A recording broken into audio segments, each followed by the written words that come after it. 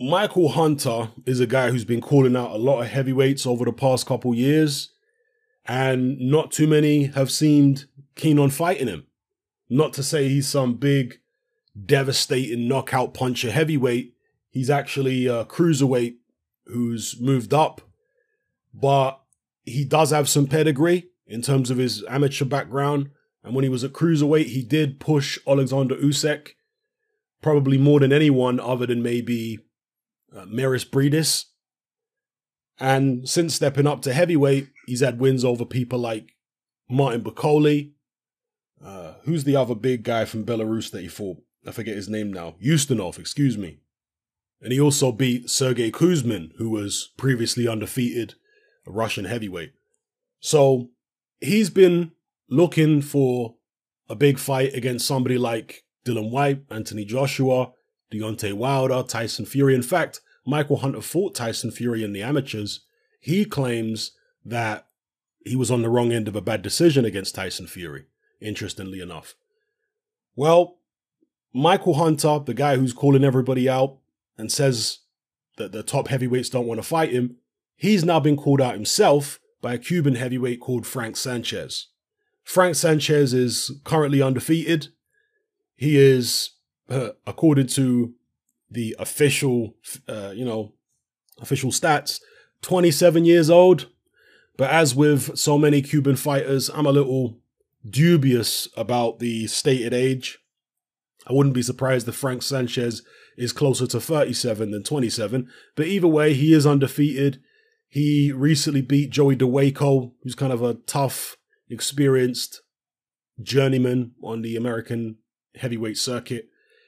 And he looks to have some ability. He's fairly quick. He doesn't look to be the most devastating knockout puncher you've ever seen. But, you know, as with most heavyweights who are athletic, if he hits you on the chin, it's not going to tickle. So, and obviously he comes from the Cuban amateur system, which means he's going to have a decent amount of competency. So let's see if Michael Hunter, Eddie Hearn answer this call out. At the moment, Frank Sanchez is saying he's heard nothing from Eddie Hearn and Hunter. But to be fair, boxing has slowed right down over the past few months for obvious reasons. So perhaps they're not in any rush to contact somebody who they can't necessarily make a fight with right now because of the situation. So let's see. But let me know what you guys think in the comment section below. Have you watched Frank Sanchez fight? And how do you think he would do against Michael Hunter? I think it's an interesting one. Both guys are quite small. Sanchez, I don't think he has moved up from cruiserweight as a pro. Maybe I'm wrong. But he's quite a small heavyweight, Sanchez. He doesn't weigh in the, at least not last I checked, he doesn't weigh in the 230s or 240s or anything like that. I think he's in the 220s. It might be around, I don't know, 6'3", 6'4" is listed height. So there's not too much difference between him and, I think he's a bit taller than Michael Hunter. Hunter's is listed at, I think, 6'2", 6'3". So Sanchez might be an inch or two taller, but in terms of body weight, there's not that much in it. I think in terms of speed and movement, there's not that much in it. Obviously, Michael Hunter has beaten better people so far as a professional. So, yeah. And one thing I'd be interested to know is whether these guys fought as amateurs, given the fact that they're a similar size. Well, actually, Michael Hunter fought, I think, at super heavyweight for at least some of his amateur career, or else he wouldn't have been able to get in the ring against Tyson Fury. So, yeah, either way, I'd be interested to find out if Hunter and Sanchez have any amateur history, or whether they've sparred, etc. Because it's just interesting to me that Sanchez has singled out Michael Hunter. That's interesting. Is it just a random person he's decided to call? Because he's not singling out Dillian Whyte or, you know, God knows whatever other heavyweights out there. He has spoken about being willing to fight other heavyweights, but it seems specifically Michael Hunter who he's targeting in this instance. Why is that? You know, maybe it is for no particular reason, but I'm just wondering if they've got any history there. So let me know what you guys think in the comment section below about a potential Michael Hunter Frank Sanchez fight. How do you think it would go? Yeah, let me know, people. It's happening. I'm out.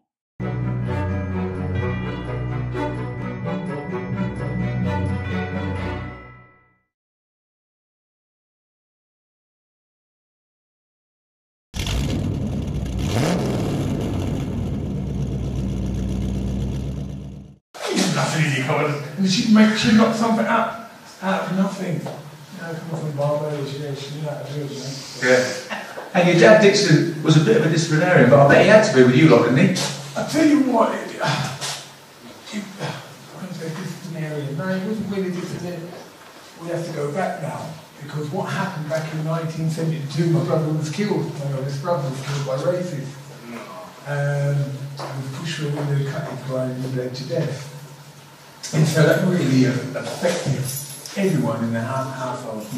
And so what it was, it left a scar on my dad. His only son they brought over from Barbados. As soon as he got here, he died. So there's a big hole in there. And he was really close to me, my brother Andy.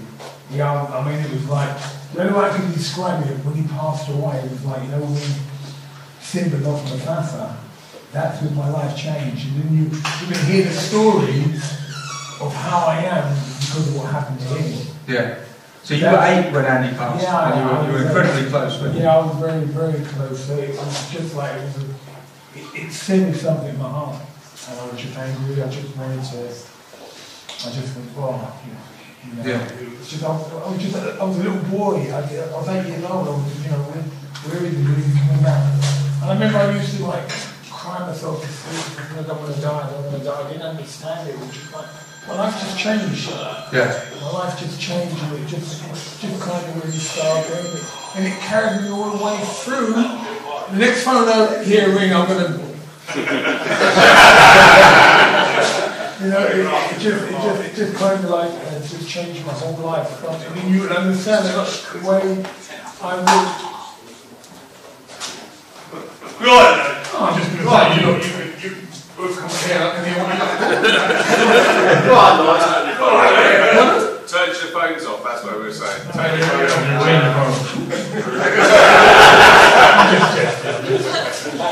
But you know, yeah, so that, you know, my life changed, and a lot of things that went on in my life you're going to hear. It was all because of what happened to my brother. That changed me. I struggled with that. Yeah. I bet. And Nigel, this is going to sound really good. Would you mind moving a couple of feet away? Because you're scaring me. I think we're getting a bit of feedback on the mics. I think that might be why we're getting a bit of feedback on the mics. I'm happy over here. It's still working. It's still working. It's not my fault then. Still got feedback. Yeah, see? It's worse. You don't, you know, I'm getting the claim. No, I don't want you near me now, don't you? I'll just watch Iron Barkley anyway, just give it to me. I think we're getting better as we'll go places. So Nigel, must know how this one ends. After that tragic event, obviously you're growing up with your remaining brothers in Ilford. Yeah. Did you become used to, I know it majorly affected you obviously, Andy's passing, but you were a bit of a tough kid? A bit of a tough kid growing up, a bit of a tough kid in primary school? Did you? Yeah, I just grew up quick. From when that incident happened, my life just changed totally. Started smoking cigarettes at the age of 8. Finished at 40 when I had that encounter. So all through my career I was just like smoking. But yeah, it was I started hanging out with guys much older than me. When I was like 10, I was hanging around with like guys like 17, 18. Do you think you were looking for a bit of a replacement for Andy? Yeah, 100%. 100%. Oh, I used to get battered from pillar to post. All the guys and all that. And what I learned from outside of the street, I remember at school, I think I was about 12. And I was a kind of like naughty kid. Just made everybody in school bring me 50 pence to school on my birthday. The whole school. Listen, you want that money, mate, I'm sure you. And then someone grasped me up. Then the police come down. And I was thinking, send me mum, not me dad, please. Because you can strike a match on my dad's hands, you know what I mean? And my dad had a saying in Barbados, if you can't hear, you go see you. You know, and it was that, you know, so shoplifting in Marks and Spencer for a crushed velvet jacket back in 1976. I remember everything. I wasn't good at it. I always get caught. I just wasn't good at it. And we was always fighting with the National Front, always fighting, always winning. Thank you. Yeah, so yeah, that's what my life was like. And at the age of 17 and a half, I joined the army. Spent 4 years, 256 days in the army. So was that were you really set on going down because your older brother John was in the army? Yeah. Or was that your parents' idea? Did they think you were getting a bit of a tearaway in Ilford and it was like... No, because he just got so much respect from everybody. John did? Yeah, he just walked up with his uniform, it's like, yeah, look, John, come. And his uniform looking immaculate. And everyone's there. Maybe some of you other sons should join the army. Me? Alright, I'll go then. And I joined. Because I knew if I didn't join the army, I'd be banged up. Yeah. And I mean, you've got to understand, it's like, it's funny because like, an 18-year-old guy, I get out of bed when I want, at home when I want. Not in the army, mate. Oh, my God. There was a Sergeant Weaver who was on your case, I heard. Yeah. He'd tip the bed up, I mean, like 5:30 in the morning in basic training, get slapped about. He had a guy driver, he was about 6'9", used to get him down on his knees, right, put your chin up, and smack him right in the mouth. He'd get my lip, stretch it out, and slap it.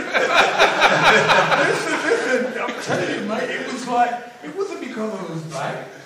If you're ginger with freckles, you're going to get it. You're going to get it. If you're black, you're going to get it. And if you're giant, you're still going to get it. And that's what it was like. But it was like, and to me, I love that basic training because you know what? I want to know which guy is going to watch my back when I go to Northern Ireland. So you got to build these kind. I mean, there were some guys that were, that just cry out. I don't want him in my battalion, mate. Certain places you go when we spent like 18 months in Northern Ireland. Corporal having Hagar and a couple other guys went on a fishing trip in Ballykelly back in 1983. The IRA were watching them. Went into like the hotel firstly. Took out the front of the dashboard, packed it all high explosive, got up in the morning, boom. And the only way that Mrs. Hammond can identify her husband was like his arm with his regiment 600 meters away from his body. And you don't really see many black paddies out there, so I really stick out. But one thing women, the Irish are lovely people, but as soon as you put on a uniform, it's a whole different thing. Yeah. And I actually started boxing in the army. So that was it.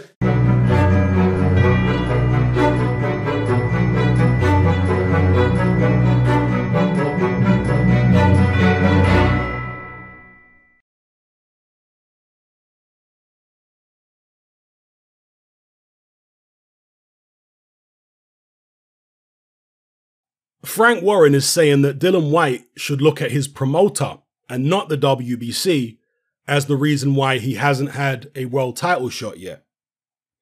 Now, if you read this article on BoxingScene.com, it is clearly just a pitch from Frank Warren to try and entice Dillian Whyte to sign with him. That's clearly all it is. However, is there any truth to the claim that the problem is Eddie Hearn and not the WBC? Well, it depends on how you look at it. If Frank Warren is trying to insinuate that Eddie Hearn is just an incompetent businessman and that's why he can't get Dillian Whyte the shot, then I completely disagree. No.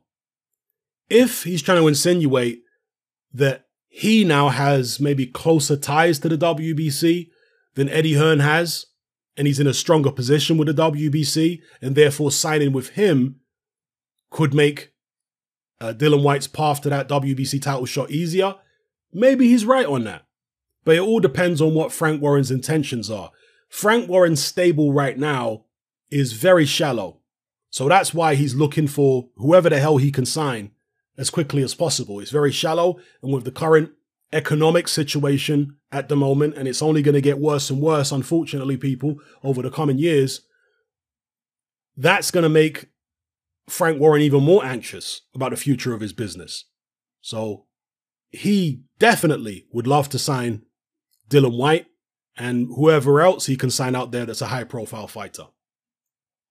But if he signed Dillian Whyte, would it be his priority to put Dillian Whyte in there against Tyson Fury? Or would it be his priority to make Tyson Fury versus Anthony Joshua first? Now, I spoke in recent videos about how Frank Warren might not actually want the undisputed fight right now for his own selfish reasons. Maybe he wants to bring Tyson Fury back to the UK, have some domestic fights where Frank Warren can fully promote it. Because right now, Tyson Fury's been fighting in the States. Frank Warren has had minimal input, it would seem. And because he's had minimal input, I'm assuming he's getting minimal money out of the situation. He'll be getting some money, but not as much, I would imagine, as he would have made if Tyson Fury was fighting on British soil. So perhaps if Frank Warren was to sign Dillian Whyte, he would forget about the undisputed fight for now and make Fury versus Whyte in the UK. Maybe that's the angle Frank Warren is coming from. Or maybe not. Maybe he's just going to, sell Dillian Whyte a dream that he doesn't intend to deliver on anytime soon. Because again, he is insinuating that if Dillian Whyte signs with him, he'll get that WBC title shot very quickly. And he pointed out the fact that after signing Tyson Fury, 2 fights later, he had him in the ring against Deontay Wilder. And he says, he's basically insinuating I can do the same for Dillian Whyte. But one thing that Frank Warren doesn't mention is that Dillian Whyte has had the opportunity to fight for the world title under Eddie Hearn. He was offered the Anthony Joshua fight last year. You see? So interesting that Frank Warren doesn't mention that, but that did happen. Dillian Whyte turned the fight down. He said the terms weren't to his liking. But as I mentioned in another video, he didn't seem to be so nitpicky. He didn't seem to be so, I'll just say picky about the terms for a Wilder fight as he was the AJ fight. Because remember, Dillian Whyte was looking for the Wilder fight even before he became mandatory. So he was looking to be a voluntary for Deontay Wilder. And he was willing to take not great terms to secure that fight. So, yeah, that's one thing that Frank Warren has failed to mention. And of course, there were other fighters who Frank Warren had for a very long time who he couldn't get a big fight. Billy Joe Saunders, for example, was with Frank Warren for how long? Chasing fights with Canelo and Golovkin. Those fights never materialized. Yeah? So it's easy for Frank Warren to come out and say, well, I got Tyson Fury a shot so quickly when he signed with me, but there are other people who he couldn't get big fights for. And if you look at Dillian Whyte's career under Eddie Hearn, it's hardly been a sob story. Dillian Whyte is, without doubt, the wealthiest, the richest heavyweight in the world who's never had a title shot. Name me some heavyweight, name me any heavyweight who's earned as much as Dillian Whyte, but he's never had a title shot. You can't name me anybody like that. Okay, so Dillian Whyte has done very well financially under Eddie Hearn, thank you very much. Hence why, even though he's only on a fight-by-fight contract, he's decided to stick with him for this long. Because it's made the most financial sense. And remember, Dillian Whyte did shop around a year or so ago. He went to America. He heard out Bob Arum with ESPN and Al Heyman with PBC, what kind of financial packages they were offering. I don't think he ever went to BT, but in America he was shopping around. So he's always been willing to entertain moving on to a different promoter in a different situation. But he's decided to come back to Eddie Hearn because it makes most sense at the moment. If there comes a time when it doesn't make sense to stay with Hearn, then I would advise Dillian Whyte or any fighter in that position to leave Hearn. Do what's best for your career at the time. is that time now for Dillian Whyte to leave Hearn with this WBC situation? Because we know Hearn's priority is to make the undisputed. It's not to get Dillian Whyte his shot. But would Frank Warren's priority be any different? Possibly. Possibly. So, yeah, this is really not about what Frank Warren is trying to insinuate, Eddie Hearn being an incompetent promoter. But it is about Eddie Hearn maybe not prioritizing Dillian Whyte, but would Frank Warren prioritize him? That's the question. Let me know what you guys think in the comment section below. It's happening out. Tyson Fury says that he would be willing to drop the WBC World Heavyweight title if the WBC insist on him facing Dillian Whyte. Very interesting. Now, Dillian Whyte is in the process, according to reports, of suing the WBC. And I did say in some videos I made over the past few weeks that this was probably what Dillian Whyte was going to have to do in order to get his shot, because there was just too many roadblocks all happening at the same time, all converging in front of Dillian Whyte's path, getting in the way of him in the WBC title shot. There was obviously the undisputed fight, which is being mooted between Anthony Joshua and Tyson Fury. Then you've got Usyk, the WBO mandatory. You got Fury, Wilder, 3. So all these things are converging. And obviously with the AJ Fury fight, they're talking about having 2 fights, right? A 2-fight deal. So God knows how far that could push Dillian Whyte's WBC shot back until. So, yeah, I thought several weeks ago, the only way Dillian Whyte's going to be able to get through this and get the title shot in timely fashion is if he takes the legal route, which is apparently what he's doing. But Tyson Fury, of course, can just simply drop the belt, or, as his promoter Bob Arum said, the WBC can elevate Tyson Fury to franchise champion, and then Dillian Whyte will be regular, basic, however they phrase it with the WBC champion. And that will clear up the situation.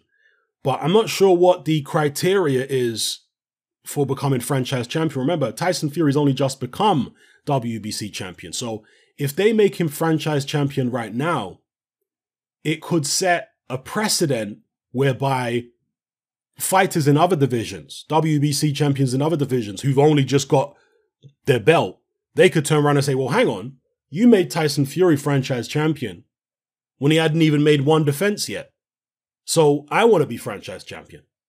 You know, it puts the WBC potentially at a little bit of a situation whereby, as I say, it sets a precedent for other fighters to say, I want to be franchise champion, because when you become franchise champion, you don't have the same obligations as if you're a regular WBC champion. To my understanding anyway. You guys correct me if I'm wrong, but to my understanding, you don't have to fulfill the mandatory obligations and all that kind of stuff as regularly as you do if you're, you know, a normal WBC champ. To be fair, the WBC are extremely lenient on their champions anyway, most of them, when it comes to defending their belts and, you know, fulfilling mandatory obligations. They're extremely lenient. I mean, we saw that with Deontay Wilder for most of his reign as WBC champion. So we'll see what happens there. But yeah, Dillian Whyte is looking to sue the WBC, and I'll talk more about that in a separate video. But as far as Tyson dropping the title, it would be disappointing, because then there's no undisputed fight. Yes, most people will accept that Anthony Joshua and Tyson Fury, if they still fight without the WBC belt on the line, that the winner of that is the consensus champion, but they're not technically the undisputed. So there would still be a loose end there to tie up. If Dillian Whyte fights somebody else for the vacant WBC, should Tyson Fury vacate it, and Dillian Whyte wins, then it's obviously an easy match to make between AJ and Whyte. But you've got Alexander Usyk waiting in the wings for his crack at the WBO. Who's to say, you know, if he goes ahead and beats the winner of AJ Fury, you know, it's it's not going to be as straightforward as we might hope in terms of getting an undisputed champion. So, Yeah, let me know what you guys think in the comment section below about Fury saying he dropped the WBC belt because he's not interested in fighting White. Some people are going to say that's a duck, that he's doing what Riddick Bowe did when he avoided Lennox Lewis. Well, not really, because Riddick Bowe was avoiding his mandatory challenger when there really wasn't any other more worthy challenger out there. Lewis had just knocked out Razor Ruddock, who was the #1 ranked in the WBC, and Lewis was ranked, I think, #2. And Ruddock was widely viewed as the most dangerous heavyweight out there after Mike Tyson went to prison. So, you know, ducking a guy like that and throwing your when you're undisputed champion, throwing your WBC belt in the trash, nah, that's a duck. That's terrible. But with Tyson Fury, it's a different situation. He's WBC champion and he's trying to become undisputed, or at least he's trying to fight the other person with a claim to be the top dog in the heavyweight division and therefore become consensus champion and leave no doubt in the minds of anybody that he's the best in the world.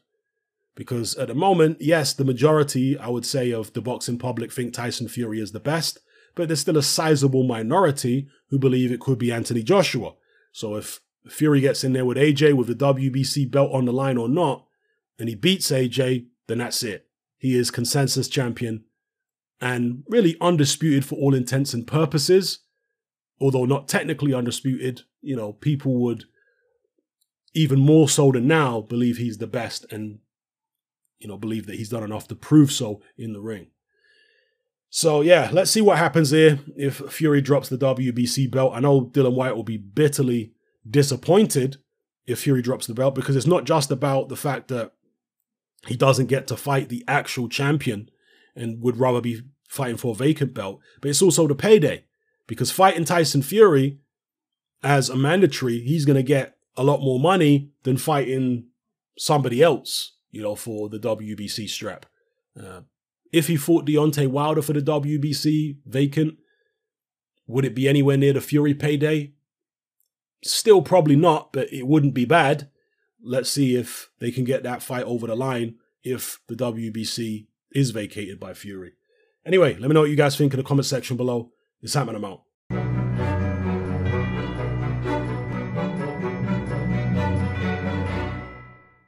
Hi there, Danny Flexen, and welcome to the latest edition of Seconds Out Flexpectations. We're here every Thursday, 4:30 PM, to look ahead to what's coming in the world of boxing, of course. And this week I thought I'd look into what could be the biggest fight that's left in 2020.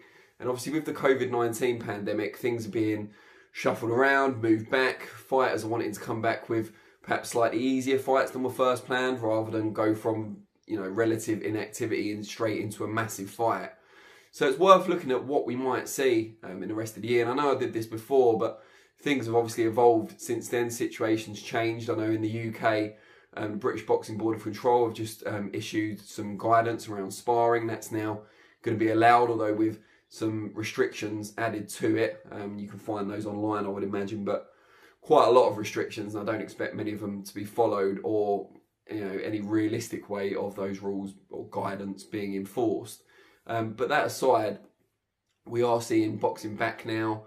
There's going to be UK fighters on our SIESTA's Cold War, or Cold Wars rather, show in July, and we expect to see Frank Warren back mid-July with some shows from BT Studios, and Eddie Hearn towards the end of July from Matchroom HQ. In the US, they've already kicked off, obviously top ranked shows at the moment every Tuesday and Thursday. There'll be one tonight, of course, featuring Jose Pedraza in the main event.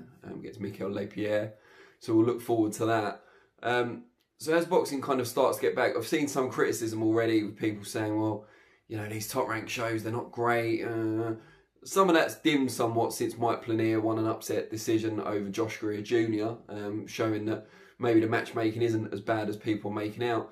But it's hard to blame fighters for wanting slightly easier fights coming from a long layoff, even though everyone's on a level playing field. No one wants to take a career-limiting defeat that could be avoided. So what's going to be the really big fights left in 2020? Well, Canelo is usually in the biggest fights of the year. He takes those May and September dates for the most part. Obviously fought Sergei Kovalev later than that last year. And a lot's been talked about his next fight. Will it be Billy Joe Saunders? Will it be a third fight against Triple G, who until recently seemed still keen to accommodate his mandatory middleweight challenger, Kareem Zurumeta? Canelo, if he does fight in September, I know Golden Boy are looking into options of him fighting behind closed doors. Obviously a huge TV attraction, massive superstar, but the live gate would harm them. He's, you know, used to getting a lot of revenue from those live gates. But if he does decide to fight again this year, I imagine it'll only be once. And whether it's behind closed doors or not, surely it'll be a huge fight. Perhaps against Billy Joe Saunders. I know a lot of UK fans would like to see that. So that could end up being the biggest fight of the year if it happens. You've obviously got a fight already in the books, the third fight between Tyson Fury and Deontay Wilder. Already agreed. They did have a date that's been moved a couple of times now. And the latest I heard from Bob Arum, when I interviewed him last week, an interview you can see on the channel, he said they're looking at the week before Christmas in December. Obviously, Christmas hasn't moved. Not yet, anyway. Christmas in this week before Christmas, and they were looking at 3 different locations, including Australia, which seems to be rather an outsider. Could still happen, but the fact that they've already moved it back several times and they're now looking at but haven't confirmed the week before Christmas suggests it wouldn't really take much to move it into 2021. So I'm kind of almost ready to rule that out as the biggest fight remaining this year. Matchroom are still keen to get Anthony Joshua out before the end of the year against Kubrat Pulev, mandatory defence, but how feasible that is without a live crowd, or even as stuff continues to evolve with a reduced size live crowd with social distancing enforced, remains to be seen. I mean, you put Joshua in, I don't know, 60,000 seat stadium and fill it to, I don't know, a fifth capacity. What's that, 12,000? Quick maths there. Hope you're impressed if it's right. Yeah, so 12,000 for a Joshua fight. It's not going to do the money. What are they going to have to pay to get the venue? Will venues be accommodating in terms of reducing their higher fees because of the ongoing problems and just attracting events that otherwise might leave the venues dormant? We'll have to wait and see. Obviously, there's a lot of other sports wanting to use venues to fulfill their schedules before the end of their seasons as well. So that needs to be taken into account. And even if all that comes to fruition, how big a fight is Joshua Pulev? You know, the vast majority of people, Bob Arum aside, and even he, I'm not sure, takes himself completely seriously about this, believe that Joshua's going to get the job done relatively comfortably. So we can wait and see on that one. So it still looks like Canelo as the front runner. Vasyl Lomachenko against Teofimo Lopez, certainly amongst the hardcore boxing community. Fight that I'm most looking forward to after lockdown. Great fight, 2 champions unifying, not obviously undisputed because Loma is now WBC franchise champion, so we can't say it's undisputed. But still a really, really intriguing fight. Lopez said initially he didn't want to fight with no crowd. Bob Arum came back and said, well, for fighters that say that, it might mean sitting on the bench for the rest of the year.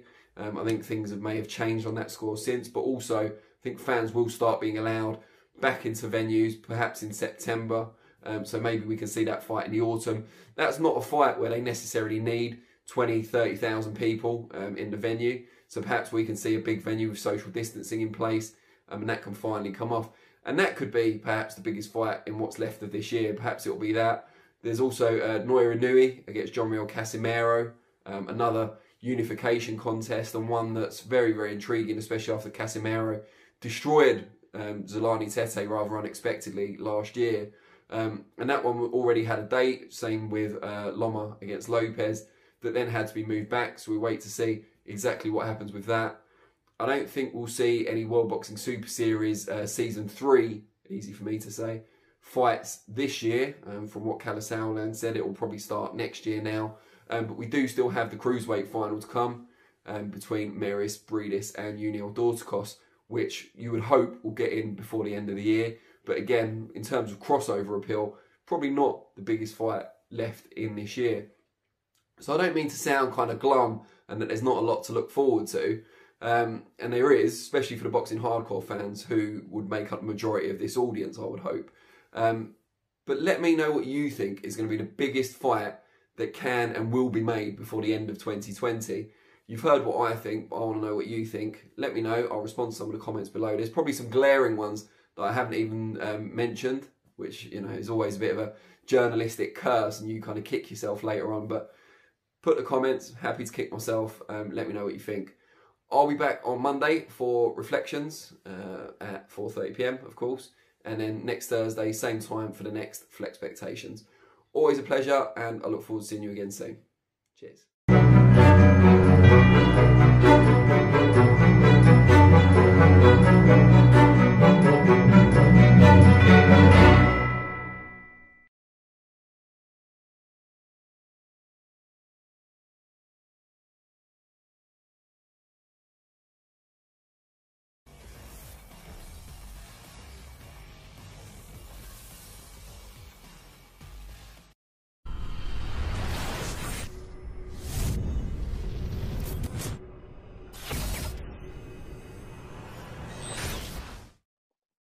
This is Umar Ahmed for IFL TV in association with MTK Global. I'm joined by promoter, manager, matchmaker, boxing connoisseur Al SIESTA. Al, of course, you've had some news regarding Cold Wars.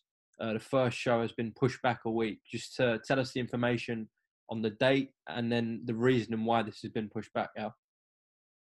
Okay, so first of all, I had a conversation with first of all, good morning, brother.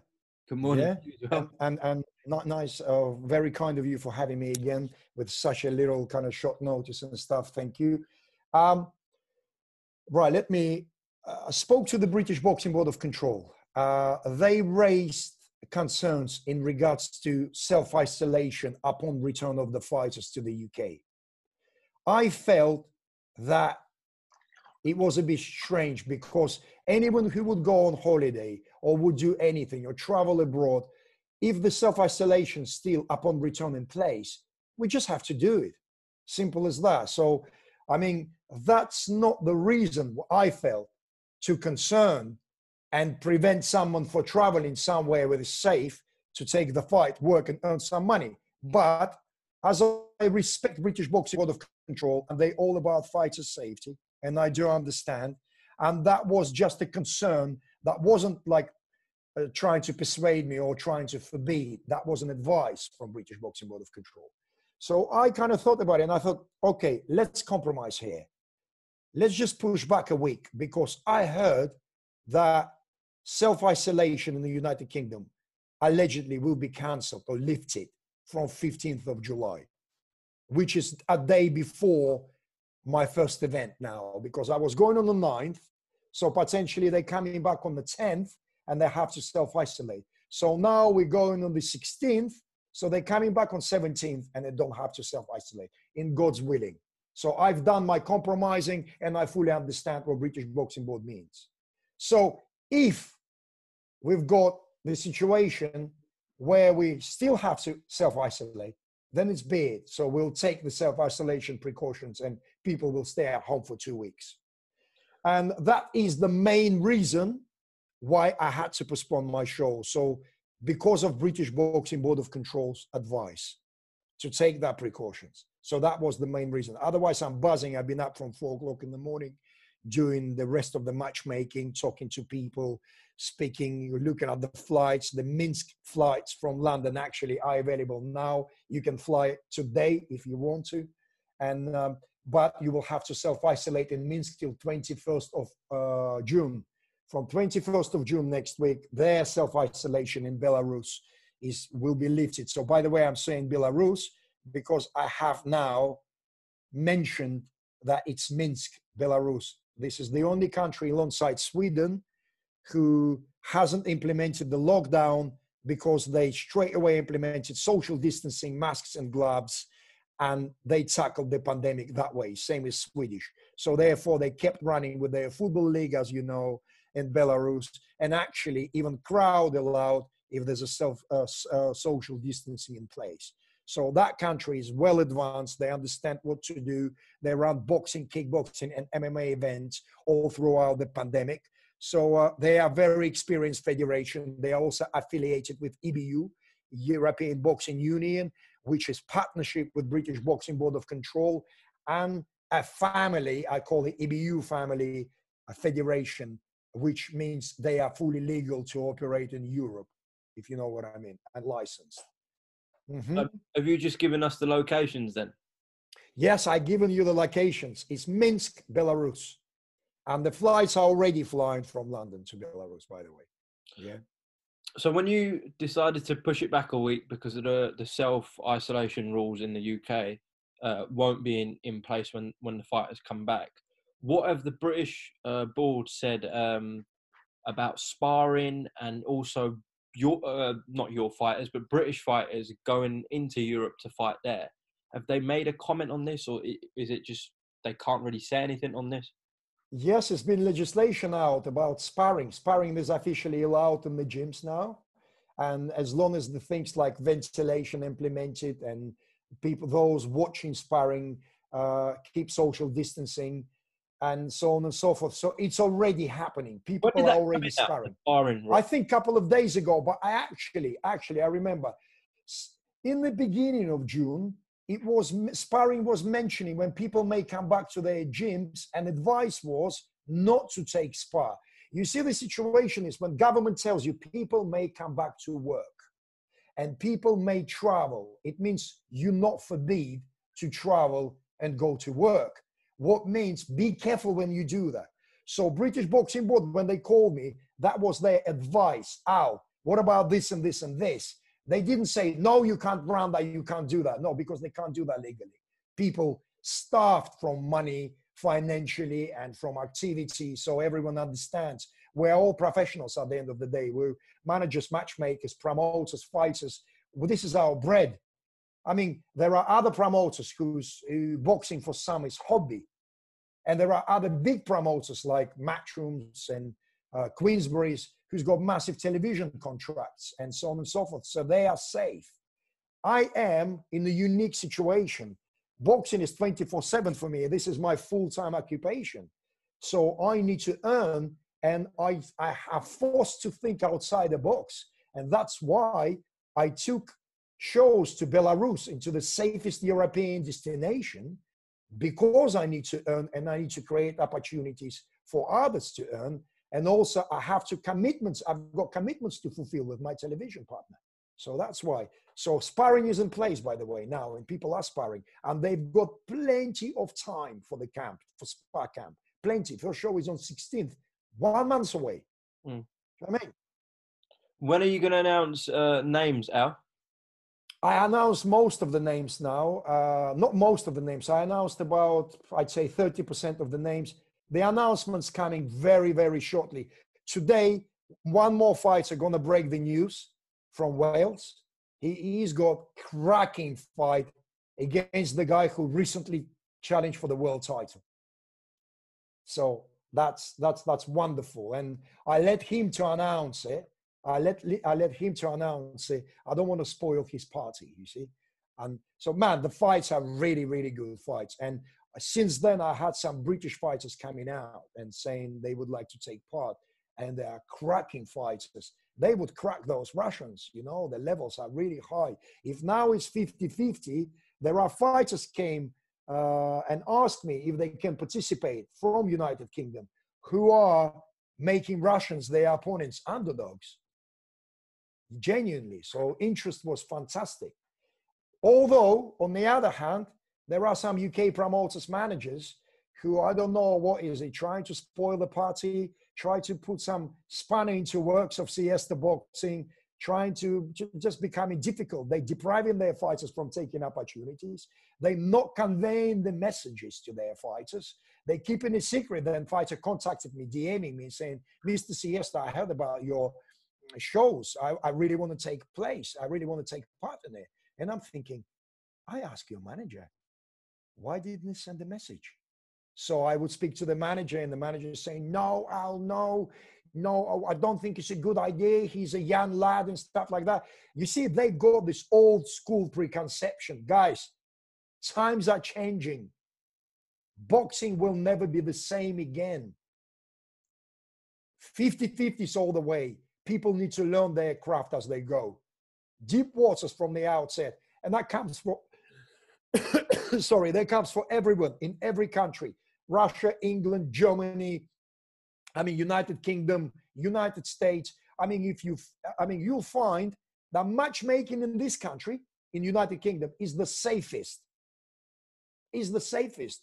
There's no anywhere else in competitive fights and television events will you see such safe fights as you see in England. You got main event, which is kind of 50-50. You got co-main event, which is 60-40.